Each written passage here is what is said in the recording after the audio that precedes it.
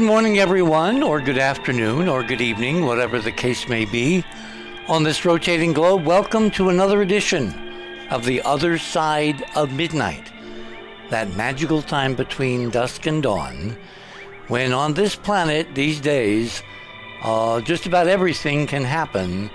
And as we've said now for years, it no longer is confined to between the wee hours of the morning and dawn. It's kind of 24/7. We have a really intriguing show for you tonight. Scott Walter is our guest. His colleague and tour guide colleague, Hallie Ramsey, unfortunately cannot be with us.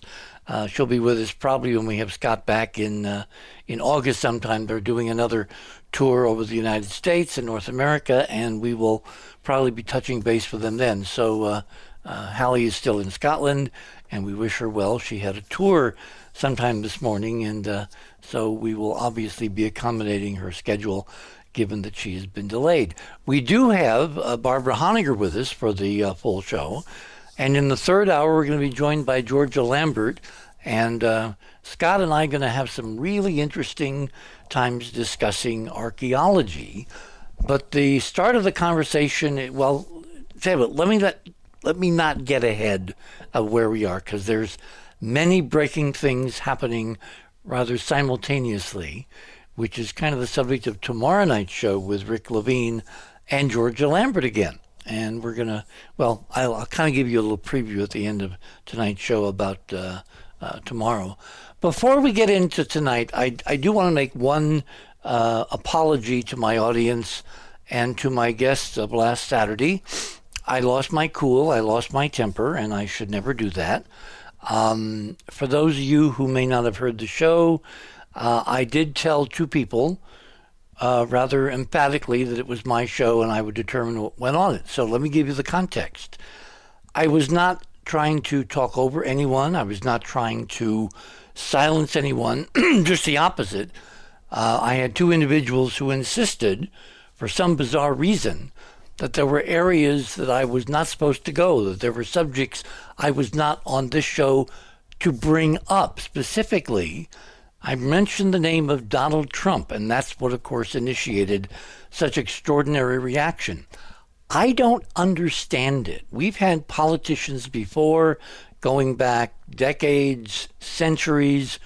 No one has triggered the high sensitivities of people like the mention of Donald Trump. And the reason I brought him up is because, remember, back when the president had just been elected in 2016, I initiated a project to put our Enterprise mission imaging research of artifacts on the moon and Mars in front of the new president of the United States. I used a go-between, someone in New York who has known Donald Trump for something like 40 years and has known me for somewhat less of a period of time. But I was able to create, with the help of Cynthia and Tim and all the rest of the imaging team, a really remarkable video called The Presidential Briefing.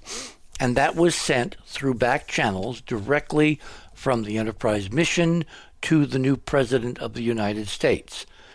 And what I said on the show last Saturday, which seemed to trigger a really extraordinary, and I frankly think over-the-top reaction, where these two individuals kept telling me I couldn't bring up Donald Trump because he wasn't relevant. Again, this is my show. I determine what's relevant, and almost everything is relevant given the extraordinary times we are going through. And as we've said on countless programs, that is not a coincidence. That is not an accident. People are kind of dissolving in all different directions because, in our model, the change of the physics and its impact directly on consciousness. And if you want an example of over-the-top reactions, both on my guest part and on my part, just listen toward the tail end of last Saturday night's show. Again, I apologize to the audience. I did not mean for you to experience that, but then I didn't anticipate that anybody would try to tell me on my show what I can talk about. I mean, imagine, I've been on every imaginable television and radio show that you can think of, including Johnny Carson. Can you imagine me as a guest on Carson telling Johnny from the couch, from that chair between the couch and the desk, that, well, we can talk about certain things, but if you bring up so-and-so, I'm going to walk out. I mean, this is unthinkable before this present era. So that was the context in which I made the rather important point that I do not permit censorship. I mean, I've had people on, I've had subjects on that I totally disagree with. But as I've said many times, I'm a firm believer in the First Amendment. There's a reason why it's the First Amendment and why the second one comes second. And so I will insist on a fair airing of all issues, and I certainly will not be talked to on this show about what I can talk about and what I can't. So, sorry for taking a few minutes at the top here, but I felt we needed to clear the air, and I hope I have done so. Obviously, if you have any response, there is an open line of communication in the upper left-hand corner of the homepage of The Other Side of Midnight. There is a very nice show thingy which says Contact Us. It's about 1, 2, 3, 4, 5, 6, 7, 8, 9 down. So you can reach us there on cell phones, I'm not quite sure, or smartphones where it is. But send me a note. I am a firm believer in the First Amendment. Be that as it may, for those of you who are new to the show, we have a lot of visuals tonight, so I need to direct you to Radio with Pictures, which is the section of the program where we display links and videos and images and art and all kinds of things that are relevant to the show. If you go to The Other Side of Midnight tonight and you click on tonight's banner, which says very prominently there at the top of the homepage, Scotland Unearthed, and it has the pictures of Scott Wolter and Haley Ramsey and Barbara Honegger. Again, I said that Haley could not make it tonight, but we kind of figured we'd leave her picture up, and her bio is further down in the website, so if you want to kind of check out who Haley Ramsey is, and anticipation of her coming on the show sometime, as I said, probably in August, you can get a kind of a head start. So you're on the banner, you click on the banner on the home page, that will take you to the guest page. Click on My Fast Items, which is a link under that banner on the guest page. That will take you to my section of Radio with Pictures. And again, as we've begun for several weeks now, the news items tonight, we're leading with this remarkable unmanned mission to the moon called Capstone, which was launched on the 28th of June and is taking a very, very, very, very, very slow boat to China. If you look at that diagram to the right of the headline, that's the orbit that the Capstone spacecraft, this 55-pound microwave-sized 12U CubeSat, is taking en route to the moon. As you can see, it leaves and then it makes this extraordinary orbit going almost 1 million miles out before it sweeps back in through the solar system beyond the orbit of the moon and then rendezvous up there kind of at the 9:30 position, if you can think of the orbit of the moon looked at like this as a clock, with midnight at the top and 6 at the bottom and 9 being to the left. So why this extraordinary orbit, and why will it take the Capstone mission something like 4 months to cross a mere 250,000 miles, a distance that, of course, the Apollo astronauts crossed in 3 days? The answer is energy. Moving in space, changing orbits, requires energy. And at the current level of technology, that means rockets. That means rocket fuel. That means mass.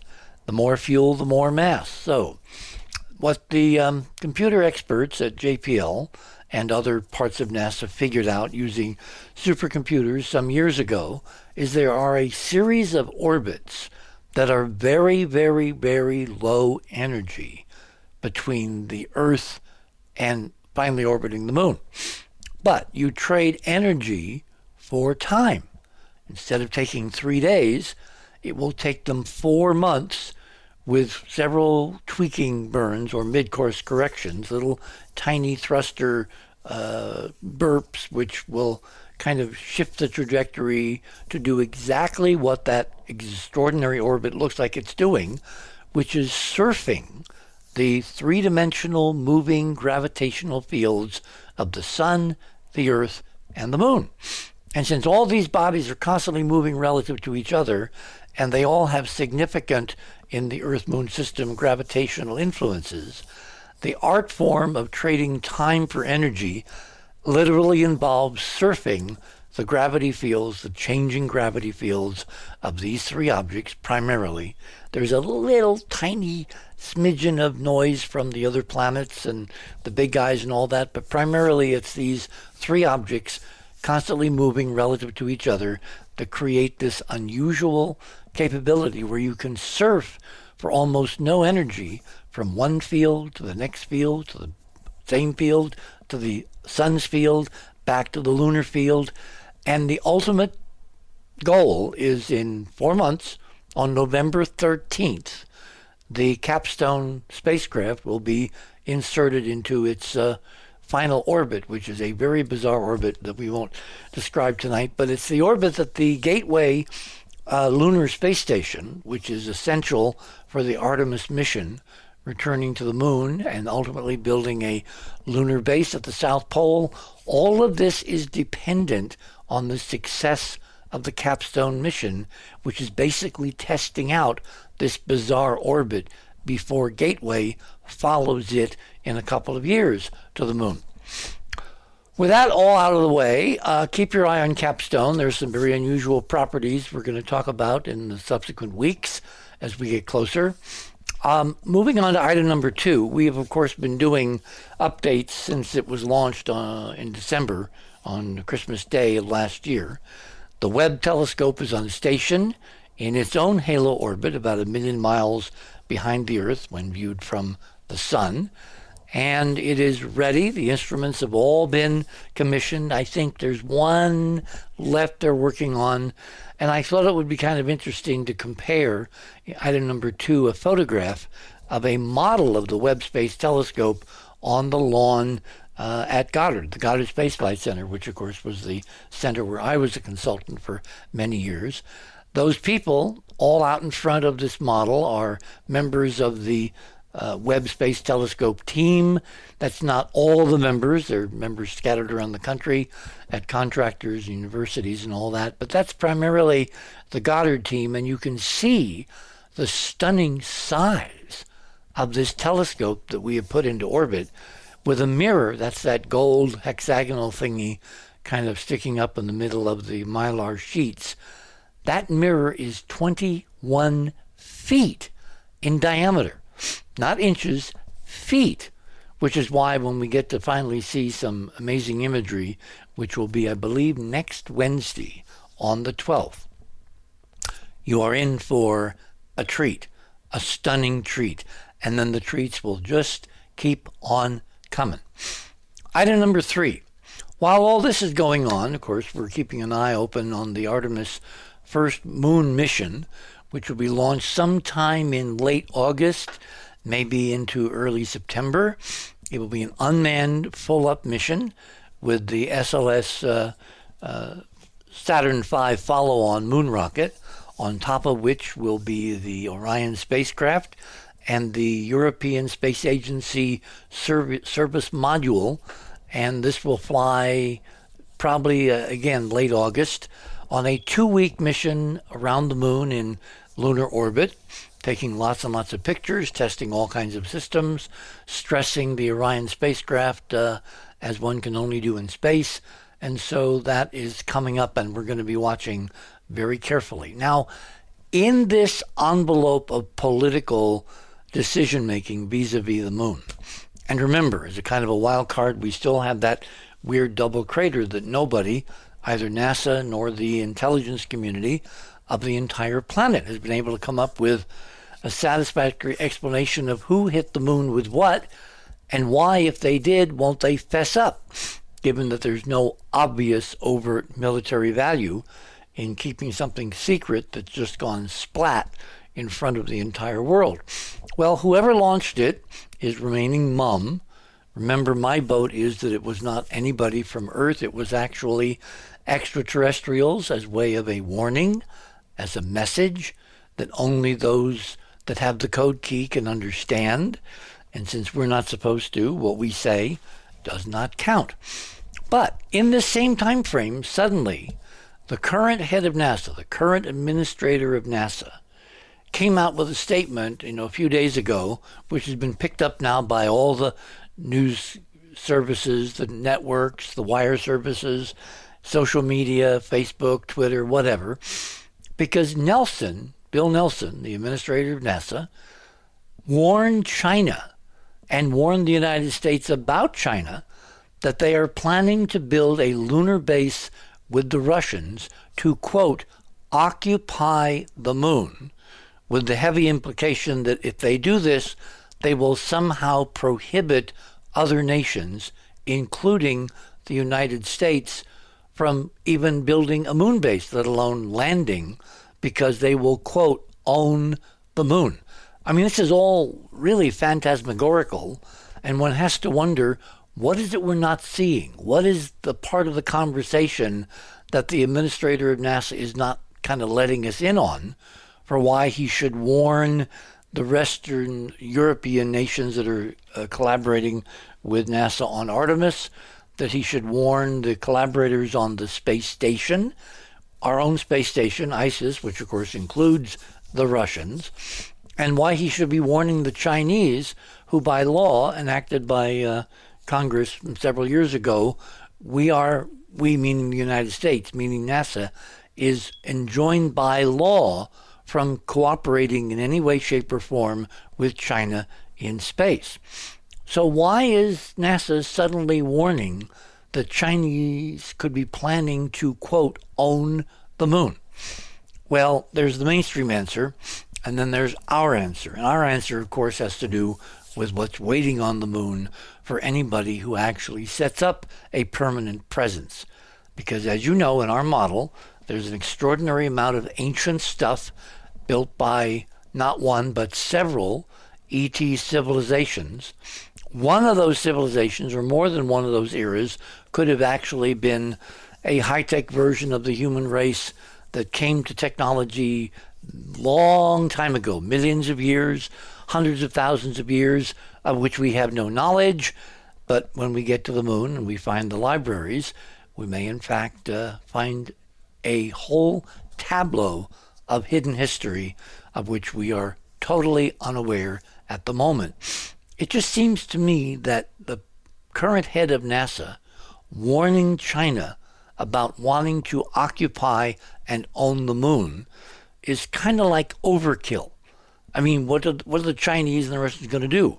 Take up missiles and shoot down Earth spacecraft? That, of course, would trigger World War III, so that's not viable. So what is it that Nelson was really warning China and Russia about? Obviously, we're not going to answer that this morning, but until we do our next space show and bring new evidence to the table, just kind of think about that.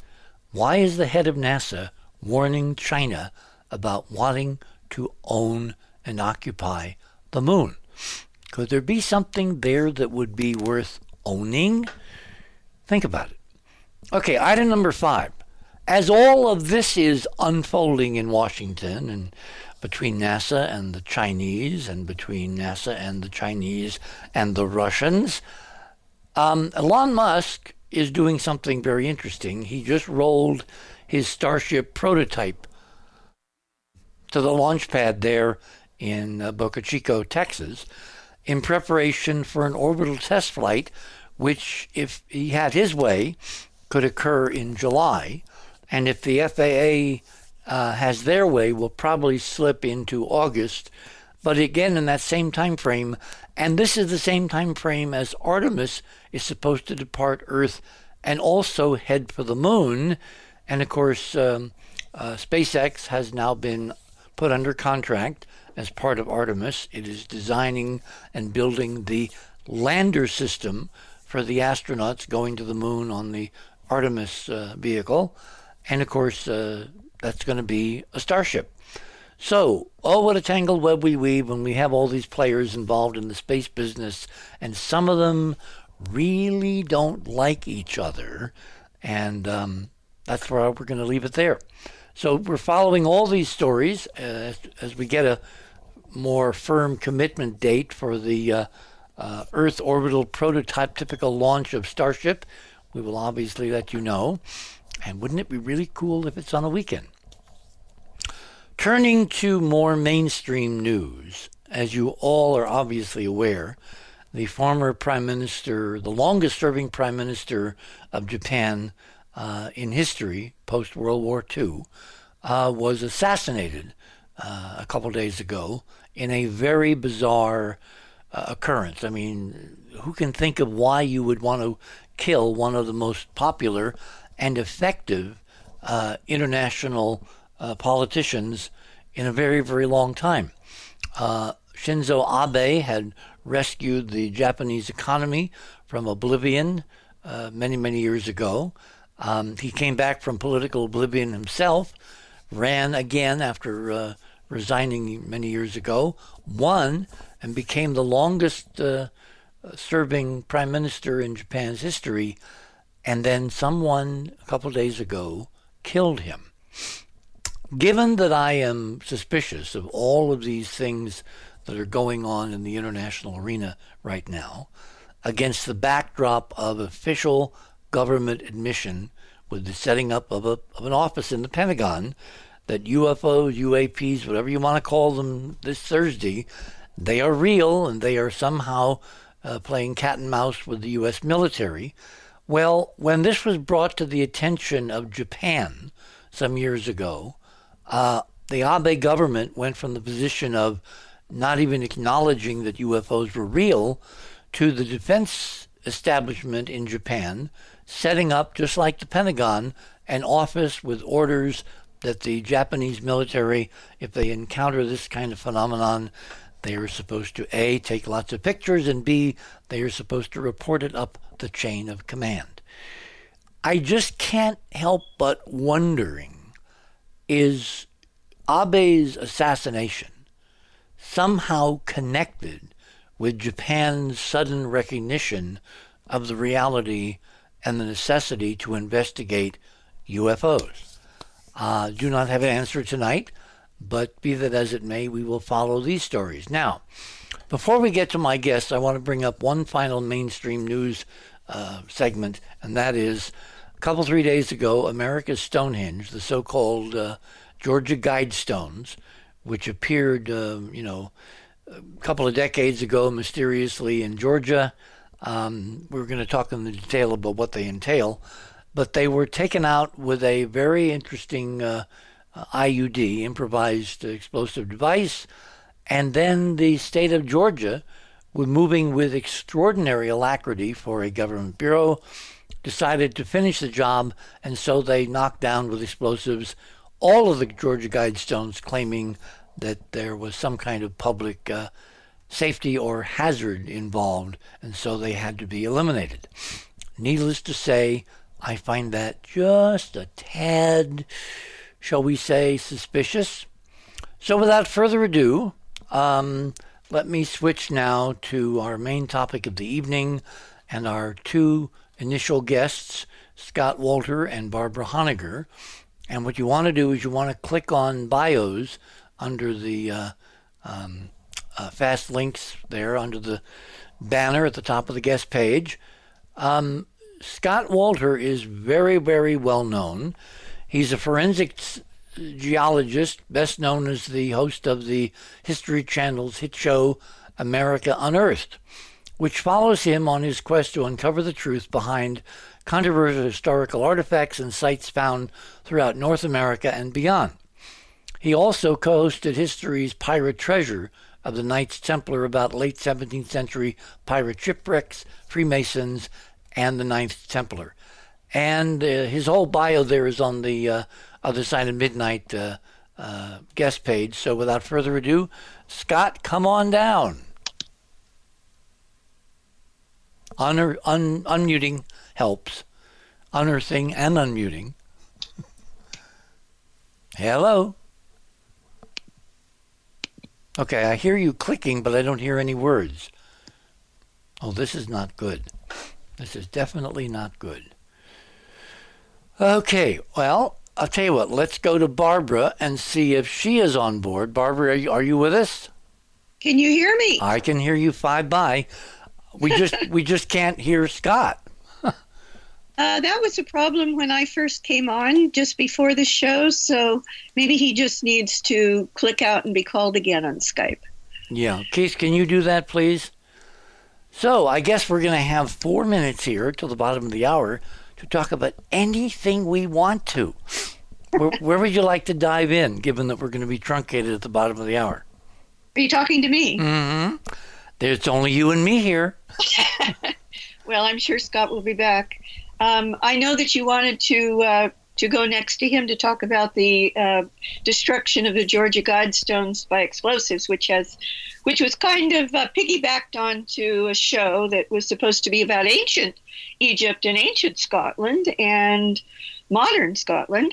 But so I'm not going to talk about that because I'll leave that to you. But I will, as a kind of preface to my main part of the show, where I will be going through my items to tell the incredible story of the central connection of ancient Egypt, in particular, according to the best scholarship that I'm aware of, Akhenaten and Nefertiti and their eldest daughter, whose Egyptian name was Meritaten, who, according to the best scholarship I'm aware of, left Egypt and went in a boat into the Mediterranean Sea, probably not intending to end up in Ireland, but they did, probably by a storm. And Skoda and her sons founded the dynasties of the royalty in Ireland. And the Stone of Destiny, also known as Skoda Stone, became the coronation stone of the ancient Irish kings at Tara. And then it was taken from Ireland to the Isle of Iona, where it was eventually in the possession there of St. Columba, the patron saint of Scotland, from where it was then taken to the Scottish mainland, and eventually to Scone Palace in Perthshire, in the heart of Scotland. And it became the coronation stone of all of the Scottish kings up until 1296. And that stone is central to Scotland's dream of finally becoming independent, which could happen as early as December of 2023 next year. So that's the preface to what I'll be talking about. That's a very good preface. Still don't see if we have any joy on Scott. We have a break coming up at the bottom of the hour, so what we're going to do is we're going to pause for that, and then hopefully on the other side we will have Scott with us, and if we don't, it's going to be you and me, kid. Well, he'll come in eventually, but what would happen if he doesn't come right on is we would go to what the show was going to originally be before the Georgia Guidestones were blown up. Well, they're not much of a diversion, as you will see. So, without further ado, you're on the other side of midnight. My guest this morning, to start off, are Scott Wolter, who's floating around out there somewhere in the ether, and Barbara Honegger, and Georgia Lambert's going to join us in the third hour. And as you can hear in the background, we thought tonight we would play some of my favorite music. I love bagpipes. And I never get to play them because we rarely talk about Scotland.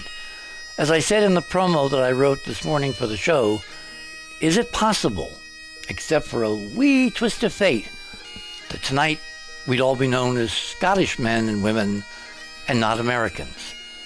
You're on the other side of midnight. My name is Richard C. Hoagland. We shall return.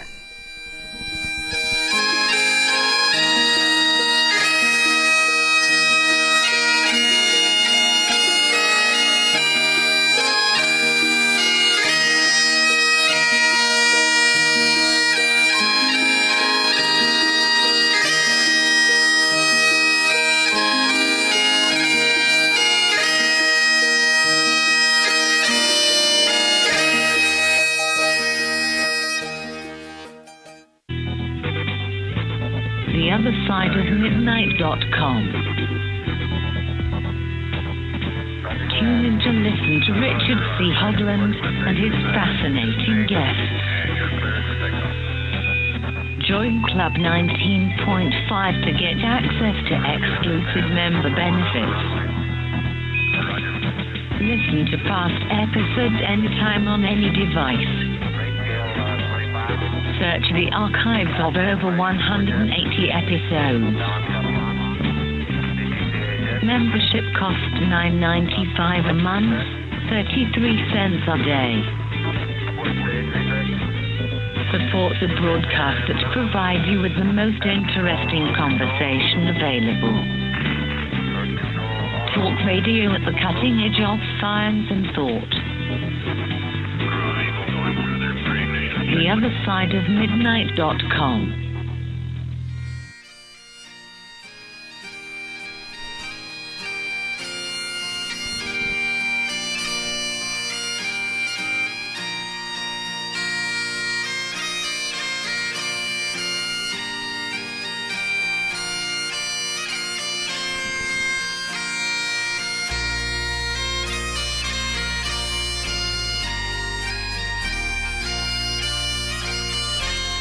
And welcome back, everyone, to The Other Side of Midnight on this Saturday, July 9th, 2022.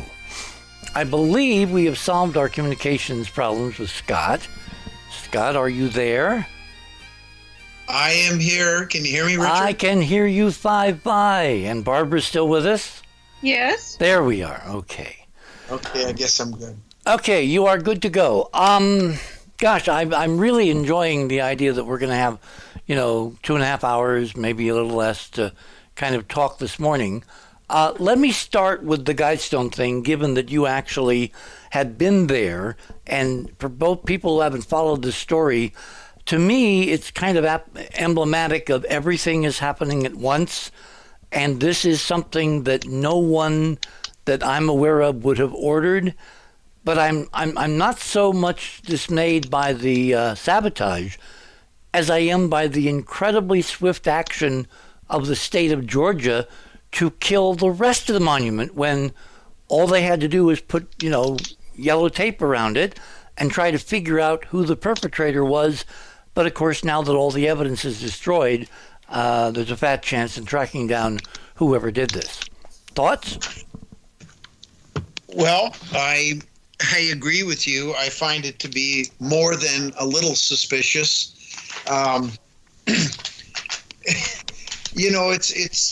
It's funny because you would think that first and foremost, if you have a crime that was committed like that, the first thing you do is you seal off the area if you're law enforcement, and you bring in an investigative team that could, look for things like footprints. I'm not sure if there's anything, fingerprints. Well, there is apparently video of a car and activity and people driving away, and it's like the GBI, the Georgia Bureau of Investigation, like the FBI, is kind of at the top of its field. So the idea that a GBI team didn't move in to try to figure out who did this, and the state just decided to destroy the whole damn thing, I think suspicious is at the lower end of my reaction. Well, I'm trying to be diplomatic and, get to where I what I've already concluded. But the point is that this is not how an investigation into a crime is handled. And to come in there and just destroy everything and haul it off and dump it somewhere is, to me, a crime in itself. Because, first of all, it looked to me from the photos, the initial photos, that even though one of the 4 major slabs with the inscriptions had been destroyed, the monument was still standing. And, I understand it probably was somewhat unstable, but we don't know. We'll never know because no engineer went in and looked at it as far as I know. And then the other thing is, if you're not going to try to rebuild it, which you would think if something is, attempted to be destroyed like that, you'd think about doing, because it does impact the economy of this area, which is very rural and I'm sure was probably the main attraction in the area. So it does affect other people. But the other thing is, why not salvage those slabs and put them in a museum? I mean, it becomes part of the history of this site. Yes, exactly. And so the fact that they didn't even consider any of these things tells me that there's more going on here. And look, I'm open to, well, I try to be careful when it comes to conspiracies, but this one just screams of larger forces at work. I don't think this is some guy that, is a religious zealot that, thought this was the devil's work. I think there's a group of people that thought that put this whole thing together. I'm convinced of that until I see evidence to the contrary. Do we know what county this in Georgia was created? I don't know off the top of my head, but I can tell you that there isn't a lot there. It's about 100 miles, I think, outside of Atlanta?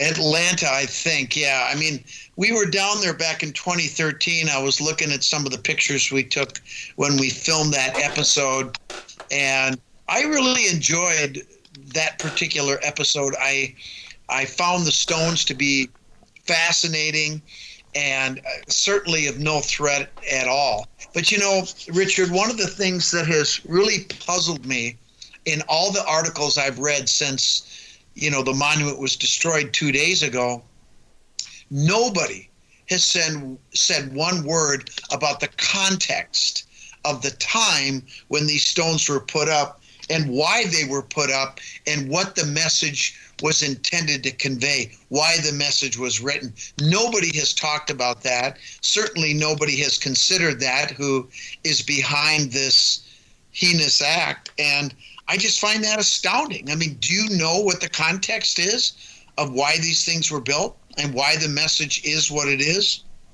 Well, from the whole creation of this monument was cloaked in secrecy at several different levels. And there's apparently a code name of something R. Christensen, who was R.C. Christian. Christian, okay, who was ostensibly the donor and the driving force behind it. But other than it being a kind of an ecological message and can we all get along, the idea that this would cause such passions on the part of somebody they would risk jail time, knowing, of course, that there were 24/7 cameras rolling. They apparently had a previous incident of a much milder import, and so they put in cameras. A lot of good it did this. But what I don't understand is, after you have an act of vandalism, I mean, this would be like the Smithsonian dynamiting the rest of an exhibit because they don't really care to find out who defaced it. It's bizarre. Well, it's bizarre on one hand, but it's perfectly understandable on another. Let me go back to the context. This guy R.C. Christian, which of course was a pseudonym. That's not his real name, right? And there's a lot of speculation about who the person was. Some people believe that it was a person that lived in Iowa and passed away a few years ago. But the time when these were put up was 1980, and we were still in the Cold War. And I remember these times very well, as I'm sure you do too. There was a lot of talk and a lot of fear about nuclear war. And the context of the stones and the message behind the stones was that if there was a nuclear war and the human race survived, that the Georgia Guidestones, the message that's carved in several languages, was supposed to be guidelines for the race that survived to live and survive going forward. And so when you look at the thing that's got everybody bent out of shape, well, there's actually two things. One is keep the population at 500,000, or excuse me, 500 million. Yeah. 500 million. This is what gets, everybody bent out of shape. And I've read things where people said, well, this monument says that there's going to be eradication of 7.5 billion people. I mean, where do they come up with that? It does not say that. If you understand the context, you would never even go to that. Well, what's so ironic is we have not been as close to all-out global thermonuclear war since these stones were put in place. Putin tonight, Ukraine, all it takes is one errant message and we're really in it. And to me, the coincidence of destroying this Stonehenge time capsule in the light of what's going on geopolitically right now on Earth tonight, I think they could possibly be connected. And then the rapidity where they were eradicated by an official government as opposed to investigating an obvious crime. Barbara, let me come to you, because there are such overtones of the whole 9/11 scenario and the steel shipped to China and all that after the trade towers came down. I find eerie parallels. You mean eerie parallels to the destruction of the Guidestones? Yep. Well, yes, I guess you could go there. As you know, I've been a leader of the 9/11 Truth Movement for over 20 years, and am now the chairman of the board, co-chairman of the board of the Lawyers Committee for 9/11 Inquiry, which is really the most important organization for 9/11 truth on the planet. And we are very, very clear that the evidence overwhelmingly supports that 9/11 was a self-attack. I know Scott doesn't like to hear that. He told me that in Scotland, but it's a fact. And given that, I think there are parallels because there were pre-placed explosives both in the World Trade Center towers, in the Pentagon, and also at the Georgia Guidestone. See, the parallel I see is inside jobs screaming from both events. Because you don't get this whole thing destroyed by the government of Georgia without very high level get rid of it. It's something we don't want to talk about. Just get rid of it and make a public safety claim. Yeah. Well, that's the parallel as I see it. But go ahead, back to Scott until we get into the meat of today's program. Okay. All right. Let me shift gears here. You guys just went on an extraordinary experience, looking over, walking through, visiting, having dinner in a series of remarkable medieval monuments and castles and other objects there in Scotland. How did you guys meet and wind up going on this tour together? You want me to answer that first? Yeah, sure. Well, I don't think Scott knows this, but it was quite a synchronicity. And, I got my master's degree studying synchronicity in the first ever fully accredited graduate program in the United States or the world in consciousness studies and experimental parapsychology. So I'm into synchronicity big time. There was quite a synchronicity, and that is my partners here in California, in the Monterey Peninsula of California, my partner's best friend for, decades of its life. And we're in our 70s. Rob, who lives in Pennsylvania, who's probably listening to the show tonight, we've alerted him to it. Rob let Danny know about this tour because he was hoping to go on it. And then he couldn't go on it. I won't go into the private details of that. But he'd sent Danny, who showed me, the flyer, which is the banner for the show on the homepage tonight for this show is taken from that flyer. So I got the flyer and I saw it and I said, oh, well, that's only about, it's only about 2.5 weeks away. I really want to go on that. So I called up, I emailed Haley, and she immediately got back and she said, yes, there's still a few seats in the van and we would love to have you. So I went. I turned the world upside down to be there. And I will let you know that Scott and Haley were just wonderful guides. I mean, talk about the Guidestones. They were wonderful guides. It was a great, great, great tour. I highly recommend it. Anything that Scott and or Haley do, or Scott or Haley do together, I highly recommend. And hopefully on the show, Scott will let us know what's planned in the future for tours. Yeah, let me go back to Scott. Scott, I didn't know, in addition to your television career and that really fascinating program, and I'm not a big fan of mainstream television, but they apparently let you follow your nose and your head and your instincts, and it really is, must-see television. I didn't know you had this other, tour thing going. Talk about how that came up, and when are you going to be doing it here in the United States?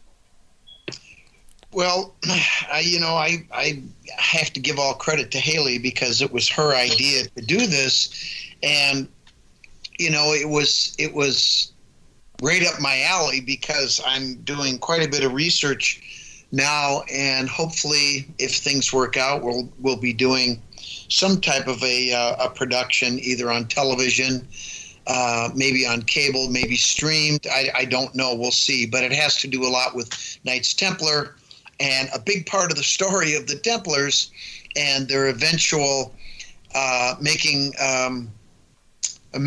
their way to North America obviously takes place in Scotland.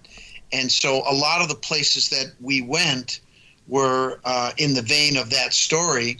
And it was absolutely fantastic. We had some wonderful surprises that happened. And, I just want to go back and say, kind of echo what Barbara said. We had a fabulous group. I mean, it really was a great group of people. As Barbara knows, everybody got along great. Whenever you get a group of 10 or more people together, it seems like there's always one or two that sort of, everybody kind of says, "Oh gosh, it's them." And we didn't have any of that. And Barbara, you know what I'm talking about. Everybody got along. We had a great time. And even when, we had to kind of freewheel it, like when we couldn't get over to where was it? Oban? We couldn't get there because of weather. No, Iona. Iona, that's right. That's right. Yeah. And the weather was so bad. I mean, we almost made it, but we decided not to go because we didn't know if we'd get back. Is this an island? Is this an island? Yeah, it was an island. Oh, so in bad weather, you do not want to take a small cabin cruiser in a choppy sea. No. Well, no. They wouldn't even let the large ferry go. No, it was a large ferry, and it was wicked. The wind was blowing, the waves were crashing, and I wasn't wild about going. So was this the first tour you've ever led, Scott? Yes, it is. Yes. Oh my God, we're in at the birth of something. See, I didn't know that. I thought you'd done a whole bunch of them, Scott. No. I mean, I've taken people out in the field, and I've certainly done my share of hosting. Right. Television show, but no, this was the first time I had done a tour, and it was Haley's brainchild, and it worked out great. I would like to add, if I could, that I took the liberty, Scott, of sending Keith Morgan, who's the producer for the show tonight, for The Other Side of Midnight. I took the liberty of sending him the detailed itinerary for the tour, which he's now made one of your items along with the Georgia Guidestones photos. Okay. So everybody should go there. Maybe, Richard, you want to tell people how to go there and see all the incredible places that Haley and Scott went with us on this tour that was on June 5th to 12th. Okay, I'm clicking on his items. Yes, we've got Guidestones. It should be close to the top, actually, I think. Oh, no. So, Barbara, let me ask you this. Oh, here we are. Yeah, it's item number 1. Scotland tour itinerary. Yeah, just click on the word Scotland tour itinerary, and hopefully, it didn't come up. Keith needs to fix that. Came up for me. Oh, it downloaded. Okay, so for some people, like on my computer, it may download. Then it says download file in Word, but I'm getting incredible places, and maybe we can talk about some of those places. I expect Scott will do that. But Scott, you were going to say something? I was going to ask you, what was your favorite place? Well, when I get into my part of the show here, the meat of everything, the core, it had to be Scone Palace.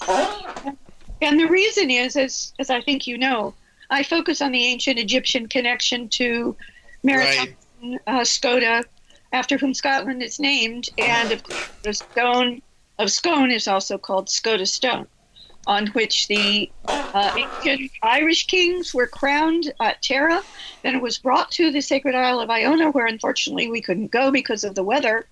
But I did go to Iona back on my honeymoon in 1994 in July. Oh my gosh! Yeah, well, I've been to almost all the places on this tour, but not all. All right, I'll tell you what, Scott. Let me start with Barbara because I want to start chronologically. Because when I was writing the promo last night, it really struck me that if it hadn't been for this weird little twist of fate, we could have been Scotsmen. And George Washington, who of course had a Scottish background, could have been the father of his country, but it would have been not America, but New Scotland or Nova Scotia, writ large all over the continent. And that to me is amazing because if you trace the lineage back then, it would mean, if this is documented research, Barbara, that in some level we're ancient Egyptians. Yeah. And the bizarre thing that I made note of is, and I kind of noticed this many years ago, there are so many accoutrements and attachments of the founding fathers to ancient Egypt, up to and including, and I'll bet not one person in a million knows this, the very title president, which is the head of state of the United States of America, and now by imitation a lot of other nations around the world. But the very name president, the title president, in ancient Egyptian means first of the Westerners, meaning those who have gone before, those who are no longer in 3 dimensions, those who are part of the landscape of the Giza Plateau and the pyramids to the west of the Nile. And so when you said that, and this goes back to Scotia and Nefertiti, in other words, let's start there. How the heck did Nefertiti, daughter, wind up in Scotland, and how did a Queen Scota wind up giving her name to an entire island kingdom at a time when her real name in Egypt was something totally different? Right. Well, I'd like to begin, if I could, with how I got into this absolutely phenomenal history to begin with that totally blew my mind and took my life. If you can think of your life when you're born going on a particular track, and then there's, the railroad guy who pulls a switch and suddenly you're on an entirely different track. Well, That's what happened when I came into possession in the early 1990s, into the possession of the physical coronation program, which I still have, of Queen Victoria's successor to the crown of Great Britain and the whole, British Commonwealth. And I came into the possession of it, which is a phenomenal synchronicity, because my husband, who is a saint, he's deceased, was a St. Clair. His name was Professor Dr. Richard St. Clair Murray, or Richard Clare Murray. So he came into the possession of this coronation program of Queen Victoria's successor king over the whole British Empire in, I think it was 1902 was the coronation year. And this coronation program, the very first paragraph with the big embossed letter on the inside of the program, the outside of the program, of course, just says it's the program and what it's the program for. You open it up, and at the very top left, it says in words that the authority and the legitimacy of the monarch you are about to see crowned comes from the stone in the chair. I mean, that blew my mind. I said, what?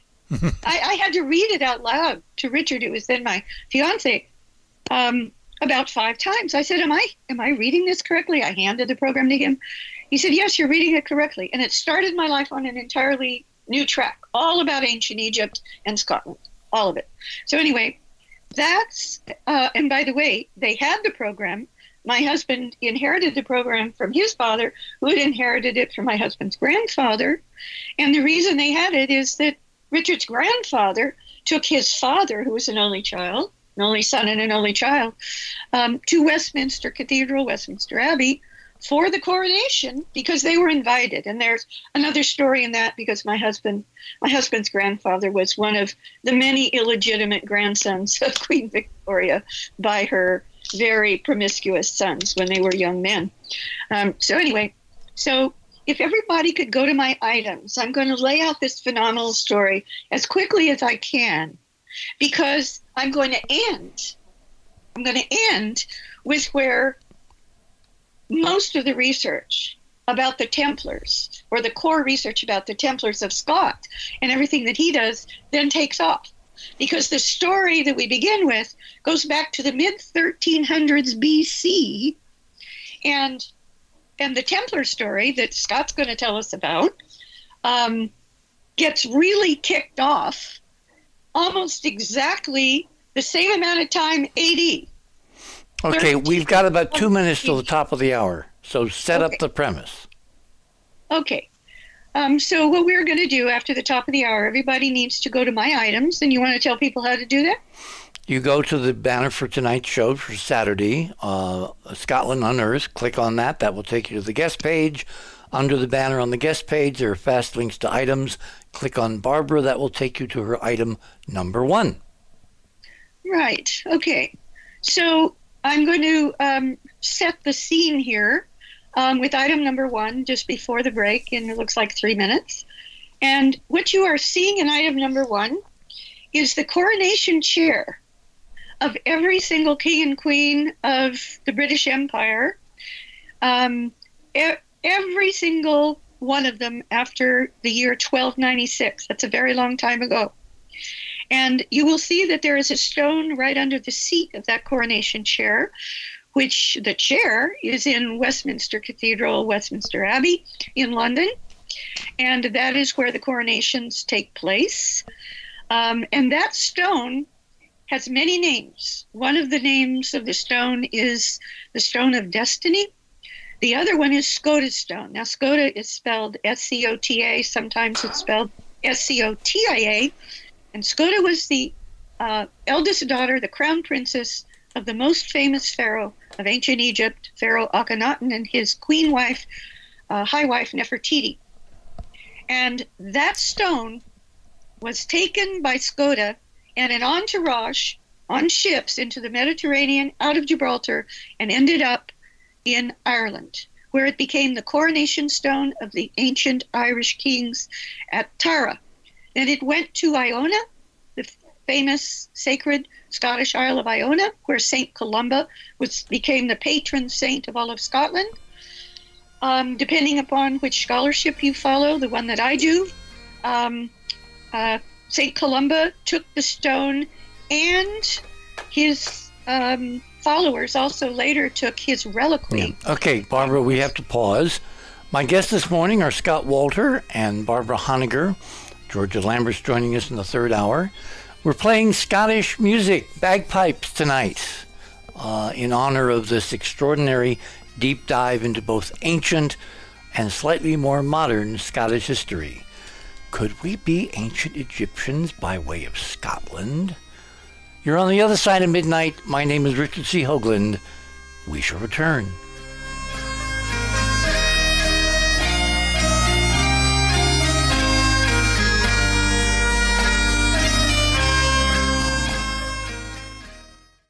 Thanks for listening to this exciting first hour. Now, the second and third hour of the show is available to Club 19.5 members only.